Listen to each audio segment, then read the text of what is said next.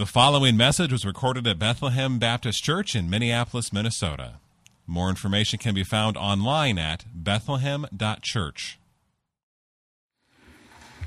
Sermon texts, plural, today are found in Romans chapter 12. I invite you to turn there. And we're going to be turning to 1 Corinthians chapter 8. So first, we'll be reading from Romans chapter 12, verses 1 and 2. I appeal to you, therefore, brothers, by the mercies of God, to present your bodies as a living sacrifice, holy and acceptable to God, which is your spiritual worship. Do not be conformed to this world, but be transformed by the renewal of your mind, that by testing you may discern what is the will of God, what is good and acceptable and perfect. And then turn forward with me to 1 Corinthians chapter 8, verses 1 through 3. Now concerning food offered to idols, we know that all of us possess knowledge. This knowledge puffs up, but love builds up. If anyone imagines he knows something, he does not yet know as he ought to know. But if anyone loves God, he is known by God. This is the word of our Lord. Let me pray one more time as we begin. So, Lord, I ask right now for your help, that I might be an accurate proclaimer of your word, your truth, and your glory as we behold it in your word this morning. Would you cause it to have its intended effect among your people so that we might worship you, gaining more and more of a knowledge of the God who has reached down from heaven and saved us by the blood of his Son. Give us that grace, and even more than we could ask or imagine today. In Jesus' name, amen. Well, good morning. Good morning. Thanks to Dave for letting me preach this specific message. I'm really excited about it. What we're trying to do in this series that we're going through, Citizens and Sojourners, is to highlight who we are and what we're about as a church, and especially as we're heading towards becoming South City's church. Who are we and what are we about? So this one was really fun for me to prepare because it's on being a learning people. And I love learning, all right? Learning and studying the Word and theology and the doctrines of God. It's been one of my favorite things to do for a long time. So it's one of the reasons that I love doing my job. The reasons that I love coming to work is I get to teach. I get to expound the Word of God. I get to teach it, primarily in Truth on Fire on Wednesdays. I get to sometimes teach on Sunday school, a little bit less often, and then sometimes I even get to preach. And so this is a real treat for me, especially on this topic. So here's what I'm not going to try and do today. I'm not going to try to convince you that learning is important. All right, I think we pretty much all agree that learning is important. I don't think anyone here would really disagree with me. I was talking to Tim, our bass player, Tim Osterland, about the sermon topic on Thursday night at worship team practice.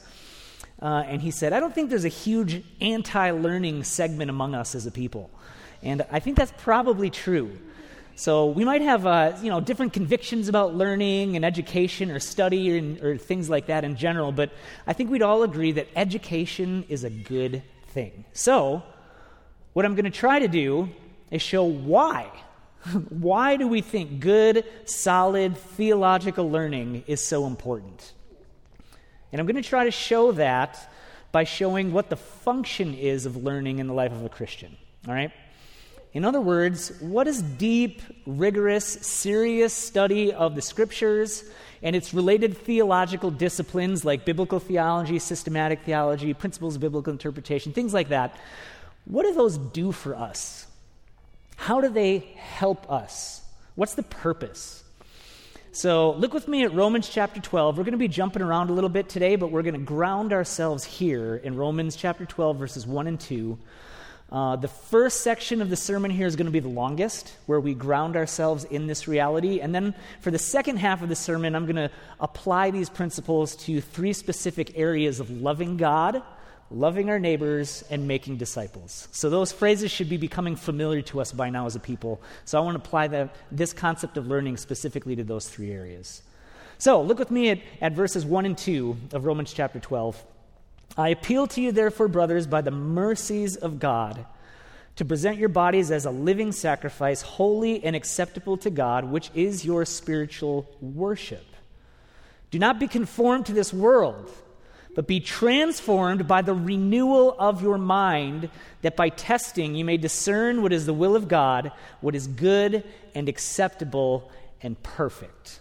So, what's going on here? Paul has just finished laying out this glorious gospel of our Lord Jesus Christ that has come to the Gentiles, right? It's come to the Gentiles that by grace through faith, we have been grafted into the promises of God made to Israel, and we're now the rightful recipients of God's covenant love through union with Christ. So that's been the previous 11 chapters, this amazing, glorious gospel of Jesus Christ. And now, he's moving into the more practical application of this deep truth. So how does that affect how we live? So he begins here by saying that, therefore, in light of all that, present your bodies as living sacrifices to God. This is your spiritual worship. In other words, your whole life is meant to be lived as worship. Not just some of it, not just when you walk into these doors into church, not just when you're reading your Bibles in the morning or praying, right? That's not the only time that you're worshiping. Your whole body, your whole self, your whole life is meant to be offered as a sacrificial act of worship to our God. So, don't be conformed. Don't be conformed. This world is naturally not a place that worship and glorifies God, right? We look around, we can see that. Instead, it's marred with sin and death and suffering, even creation itself, which is screaming the glories of God, according to Romans 1, is marred and broken and stained by sin. And mankind, we humans, men and women made in God's image, even though we reflect his image and his glory, we're broken and we're sinful. Apart from the grace of God, the inclinations of our hearts, like it said in Genesis, are only towards evil all of the time. That's the state of our hearts apart from grace. And yet, wonder of wonders, God has chosen to save his children from their sin, replace their heart of stone with a heart of flesh, cause them to be born again. And so now, here's the call to his children with this new heart. Do not conform to the evil world around you. Instead, be transformed. Don't conform, be transformed. And that transformation happens by the renewal of your minds. By the renewal of your minds. So right here, we see that the life of the mind is connected to our transformation as Christians. They're not separate. Our minds matter in our transformation so that we can offer ourselves as living sacrifices to God. So the verbs here that are used in verse 2, they're in the present tense, which means it stresses the ongoing action of renewing our minds in the truth over and over for the rest of our lives so that we're not conformed to the world, but are instead transformed by the grace of God. Renewing the mind isn't just a one-time act, right? You don't just renew your mind once and then it's done, okay? Renew your minds, use it. Use your minds again and again for your whole life to think about and learn about and focus on the truth of God, renewing it in his truth to be transformed into his image. So remember a verse like 2 Corinthians 3:18, for example. And we all, with unveiled faces, beholding the glory of God, are being transformed from one degree of glory to the next. So there's that transformation again, right? How does that happen? By beholding the glory of God. We have a book that from cover to cover, on every page, is revealing the glory of God in history, culminating in the person and the work of Jesus, his Son. And when we read it, God uses his word to transform us. But it's more than just reading it, right? We don't just, read it once and then, all right, well, I read that. That was great. Like we do a book or a novel or something like that. The more that we understand it and know it and learn about it and learn about him through it, the more that he can use it in our hearts to transform us. And the more that you know his word, the more that you can understand what God's will is in contrast to the world's ways, right? Look again at verse 2. Be transformed by the renewal of your mind, that by testing you may discern what is the will of God, what is good and acceptable and perfect. So the more that you know the word, the more of God's glory you see in the word, and the more you'll be able to test the world around you and discern what God's will is for your life. Do you see how that works? You got to know God and his word and renew your mind in it, and then once you know that, you can test. Now this will of God here, that's a kind of a hot button phrase for Christians. What is the will of God for your life, right? This isn't referring to things here like knowing what God wants you to have for breakfast, all right? Or which model of car you should buy, or non-moral questions like that, okay? God gives us so much freedom using wisdom and biblical concepts, all right, in decisions like that, so that we don't feel crippled with anxiety in every decision if this is the will of God or not, for us in decisions that don't involve right or wrong, okay? Instead, like verse 1 says, we do those things from a heart of worship to God, okay? In worship to God, like it says in verse 1, showing that he is supreme in our lives in every decision, big and small. But this verse 2, is talking about God's revealed will, how he wants us to live as people who have been transformed. It's how the Bible reveals God's moral will for our lives. So maybe this will help kind of getting at a little bit of the difference between verses 1 and verse 2. Kids, have your parents ever said to you something like, I want you to draw me a picture for me as a present. I just want a picture from you. Something like that. Did they tell you exactly what they want you to draw? No. They just want the picture to be an expression of your love for them. That's how we make every decision in life, even when it isn't explicitly spelled out in Scripture. What house to buy, what vacation to plan, right? How much breakfast to eat. God is saying, just do it in a way that shows how much you love me. Just paint me a picture. Offer it to me as your worship. That's verse 1. Everything that you do, just paint him a picture. Show him how much you love him. Now, kids, what if your parents say to you, I want you to stop hitting your brother or sister? Have they ever had to say something like that to you? That is how they are teaching you what is right and wrong behavior in the world. Right? They're teaching you right and wrong. So even when your friend says, it's okay to hit your sister, that's kind of fun, you can say, no, because my mom and dad taught me that is not right. Right? You can test, and you can stand up for truth and defend the truth of God, right? By teaching. That's verse 2.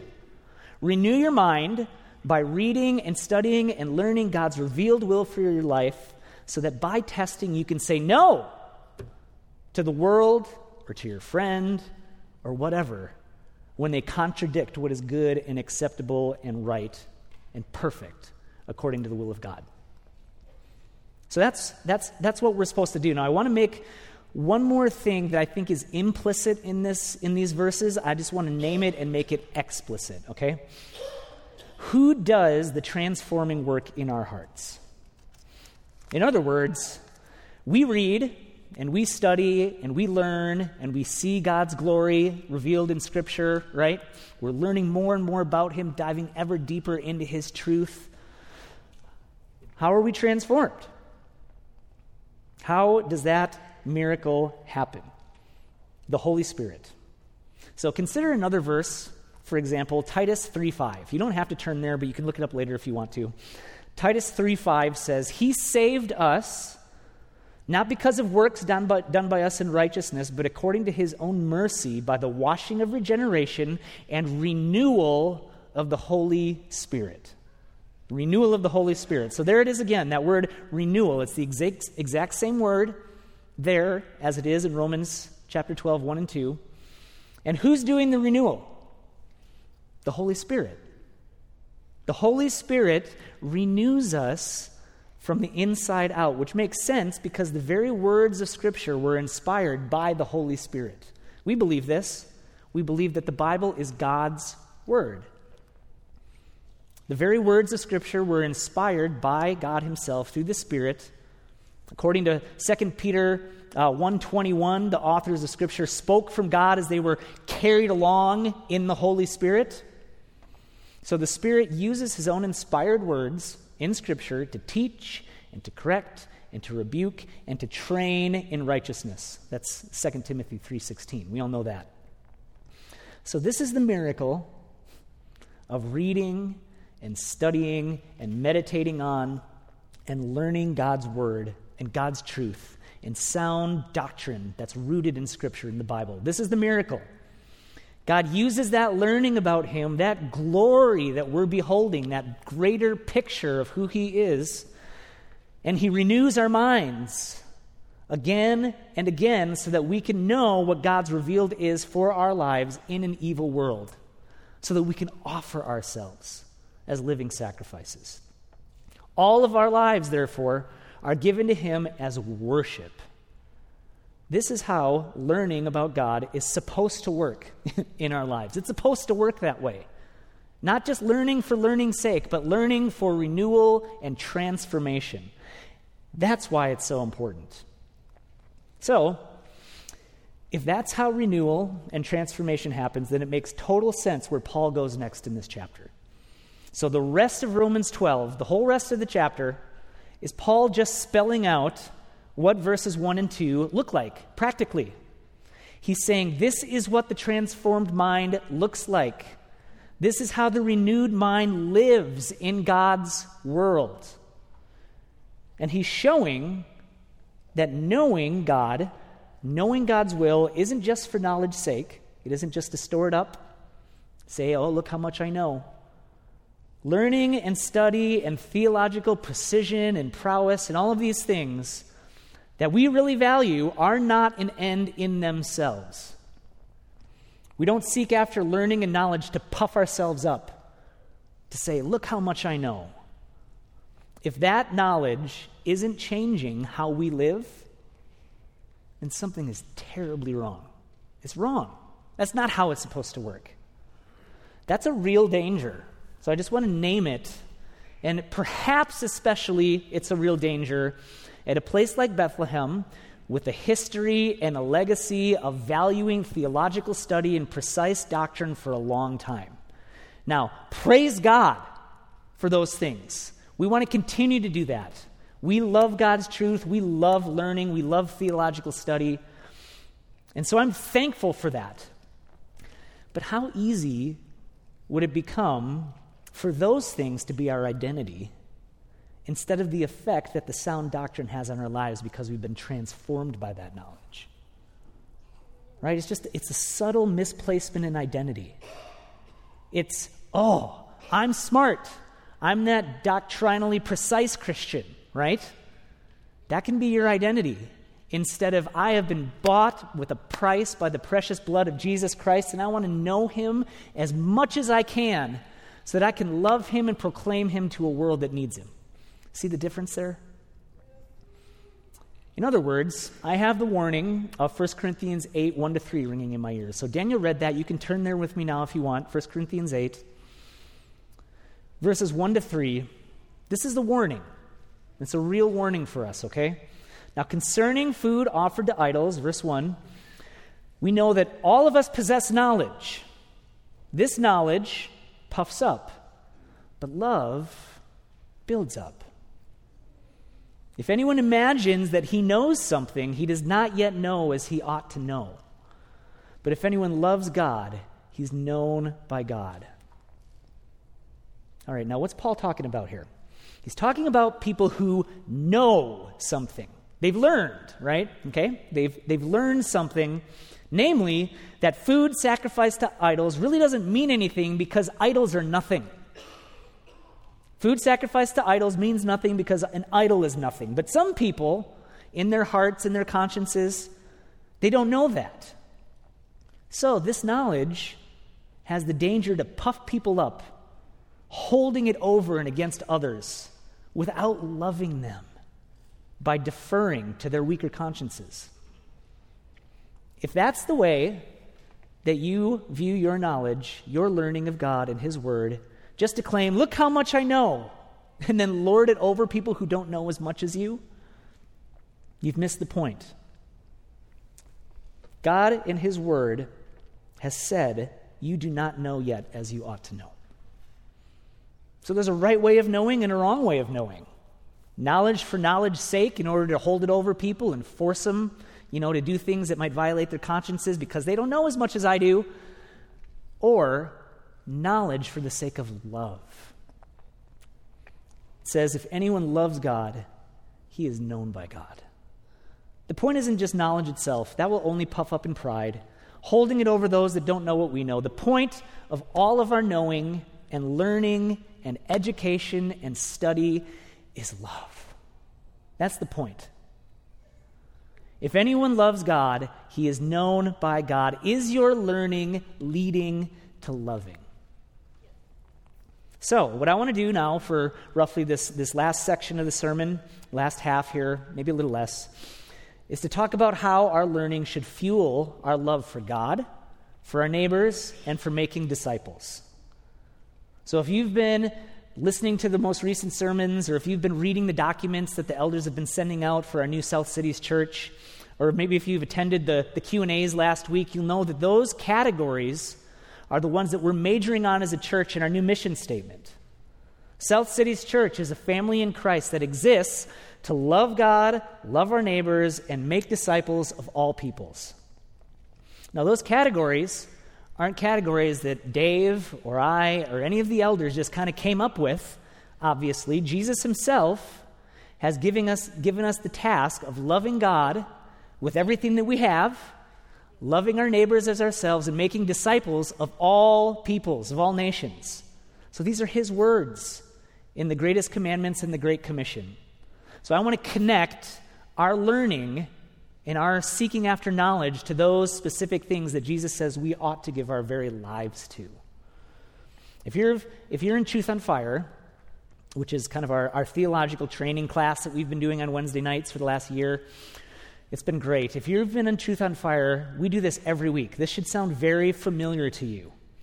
The whole point of Truth on Fire is to learn God's truth really deeply and rigorously and thoroughly, to study hard, to gain knowledge, to know theological categories and the history of theological interpretation for the purpose of stoking a fire in our hearts to love God and love neighbors and make disciples. That's why we call it Truth on Fire. It's got to ignite that in our hearts, or we're doing it wrong. So every class, no matter what the assigned reading was, we ask the question, how did this week's material help you to love God and help your neighbors and love your neighbors more? Right? We're always pushing it into those corners. So we're just going to do that together this morning as a whole church. You get a little taste of what it's like in class. So first, learning in order to love God. How does our learning help us to love God with everything that we have? Well, consider Jesus' words in Mark 12:30. He's just been asked which is the most important commandment of all.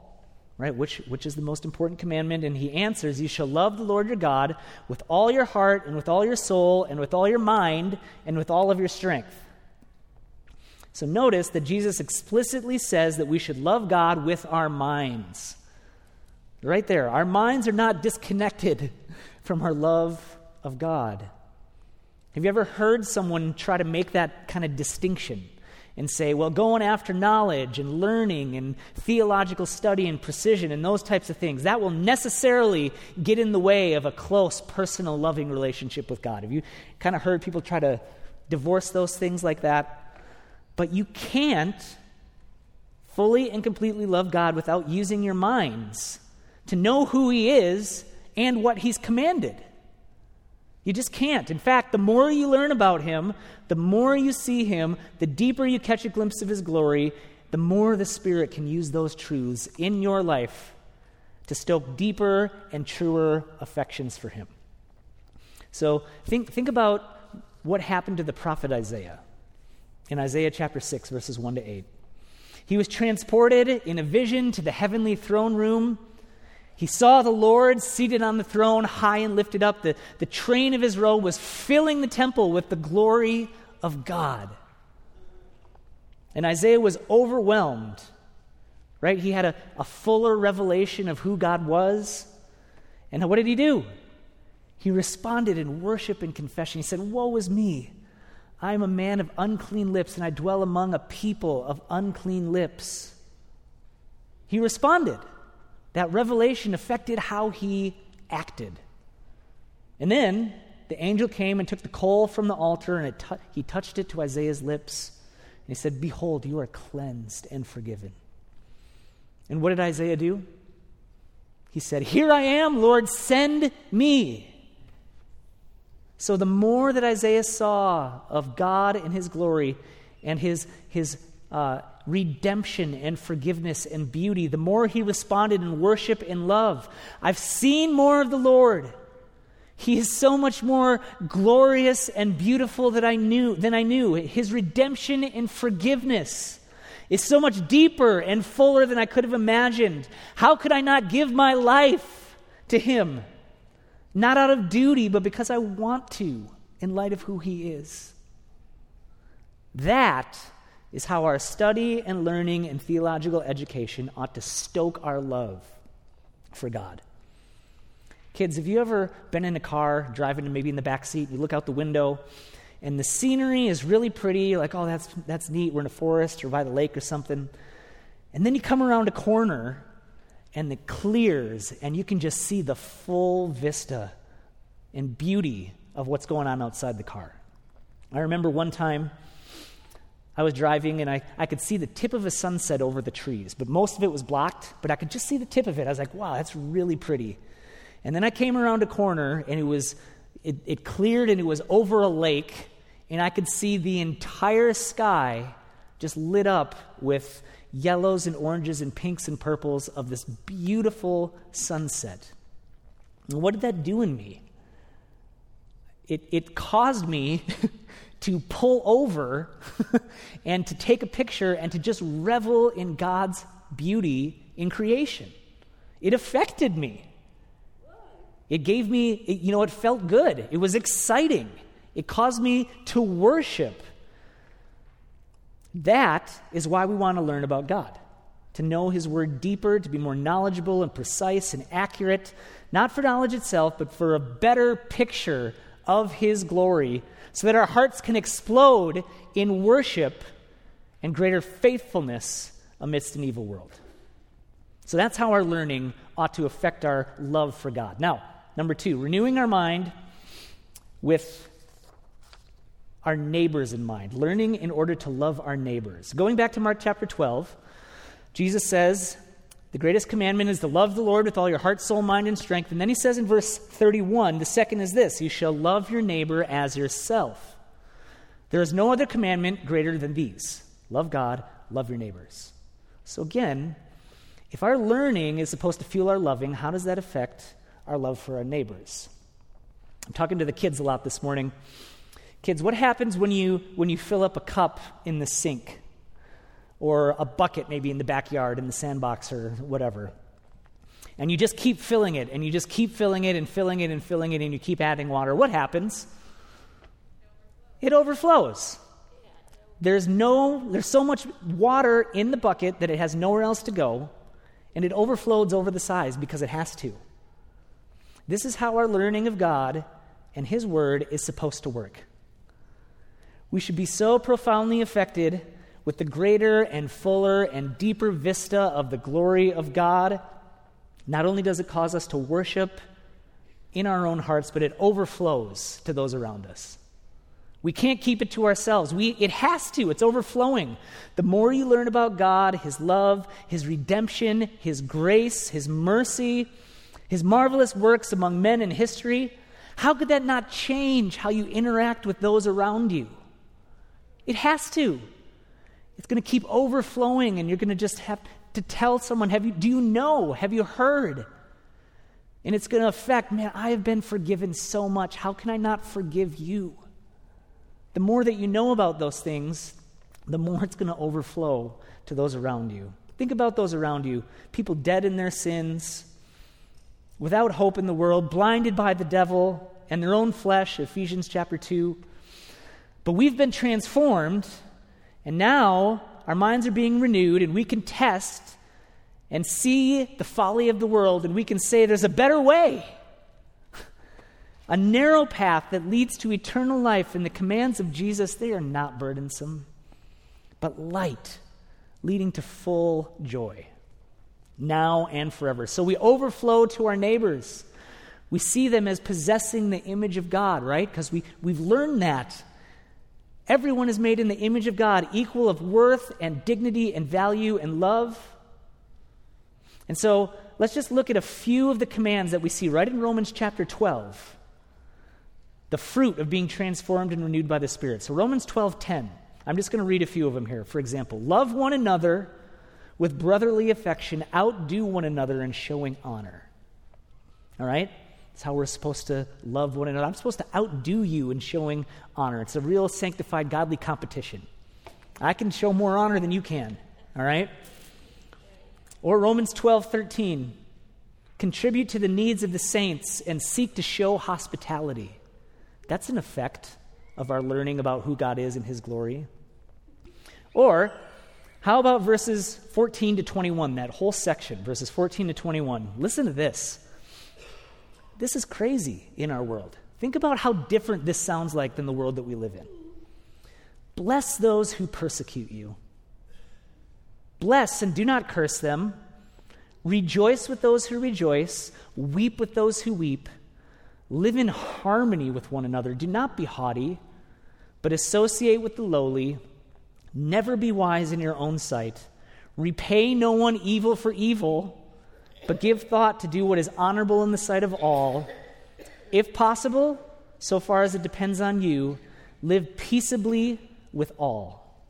Beloved, never avenge yourselves, but leave it to the wrath of God. For as it is written, vengeance is mine, I will repay, says the Lord. To the contrary, if your enemy is hungry, feed him. If he's thirsty, give him something to drink.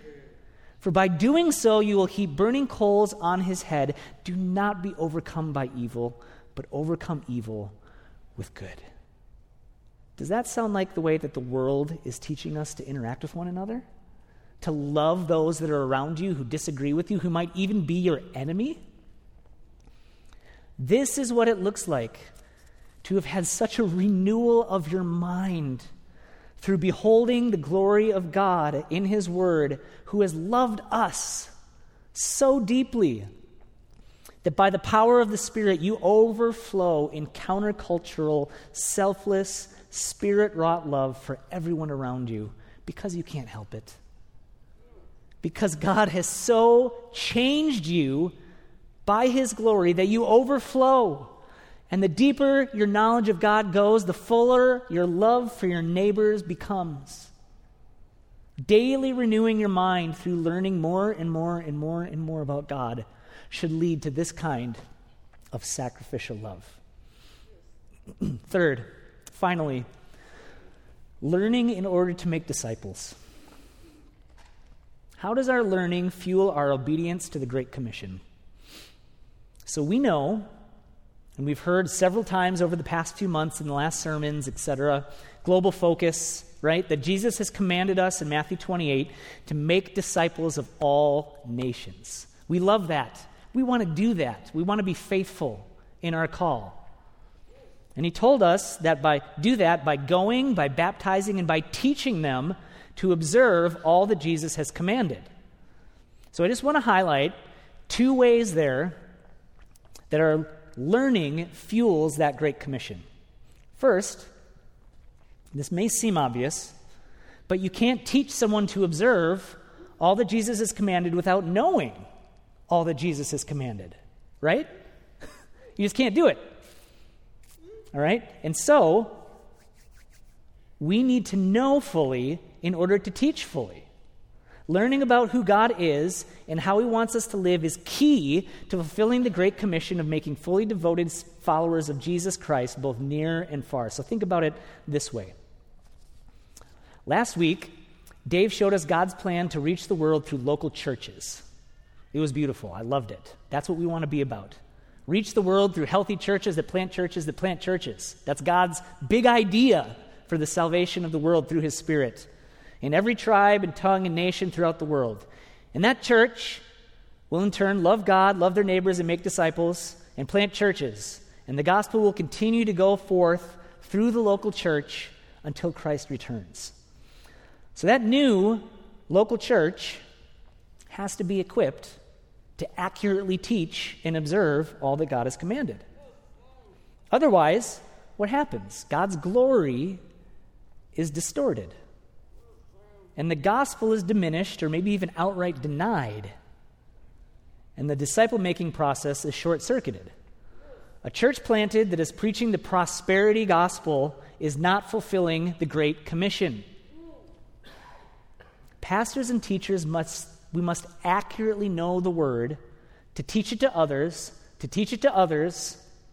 so that churches can be healthy and spread the true hope of Jesus far and wide.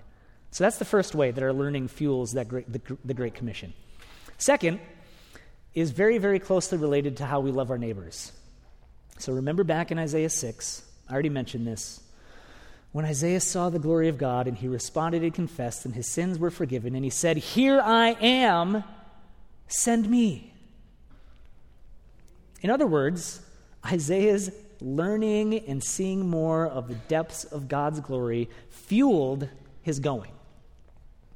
And it should fuel our going as well. In fact, it has to. It has to. Just as greater learning and knowledge of God overflows in our love for him and our love for our neighbors, it overflows in going where he is not yet named, not yet treasured, not yet exalted.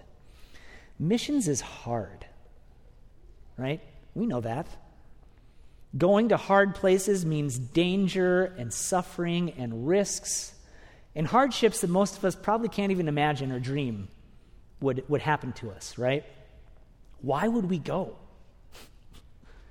Because you've been consumed with the revelation of the glory of God and transformed to value the spread of that glory everywhere that it is not yet known. That type of going won't happen for everyone, but if it happens for anyone, it'll be because that's happened in your heart. Right? That has to happen or you're not going to want to go. That will only happen by the renewal of your mind through learning of the greater and greater worth of knowing Jesus Christ and eternity with him as opposed to the eternal separation that all those who do not know his name are destined for. So our learning really, really matters. It really matters for being the type of people that we want to be, not for knowledge's sake, not so that we can be puffed up and find our identity in that knowledge or hold it over others in pride, but so that we can love God with more of our hearts and souls and minds and strength, so we can love our neighbors as ourselves, sacrificially and more deeply, and so that we can make disciples with a vision and passion for God's glory that can only come through being transformed by learning about who God is. So may we be that type of learning people by the power of his Holy Spirit for the greater good of both us and the world around us. Let's pray. So, Lord, we are really thankful that you've communicated to us in a book, that we can hold it, that we have it in our language. What a grace that we have several translations that we can read and learn and know about you and grow in deeper and deeper knowledge, and that by the Spirit that lives inside of us, you take that learning and you renew us and transform us from the inside out to love you more and love our neighbors and make disciples. So would you do that more and more among us? Help us to get the purpose right.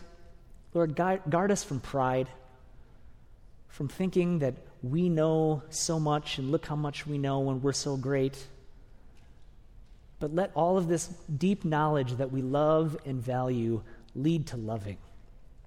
It must lead to loving, Lord, or we're doing it wrong. So by your Spirit, grant us that grace. Help us to love you, love our neighbors, and make disciples. And now as we come to the table now, would we love you even in that? And would we gain, through fellowship with Jesus at the Lord's table, a greater knowledge of his forgiveness and his mercy and his great love for us as his children? Give us that glimpse, we pray in Jesus' name. Amen. Thank you for listening to this message from Bethlehem Baptist Church in Minneapolis, Minnesota. Feel free to make copies of this message to give to others, but please do not charge for these copies or alter their content in any way without written permission from Bethlehem Baptist Church. For more information, we invite you to visit us online at bethlehem.church or write us at 720 13th Avenue South, Minneapolis, Minnesota, 55415. Bethlehem Baptist Church, spreading the passion for the supremacy of God in all things, for the joy of all peoples, through Jesus Christ.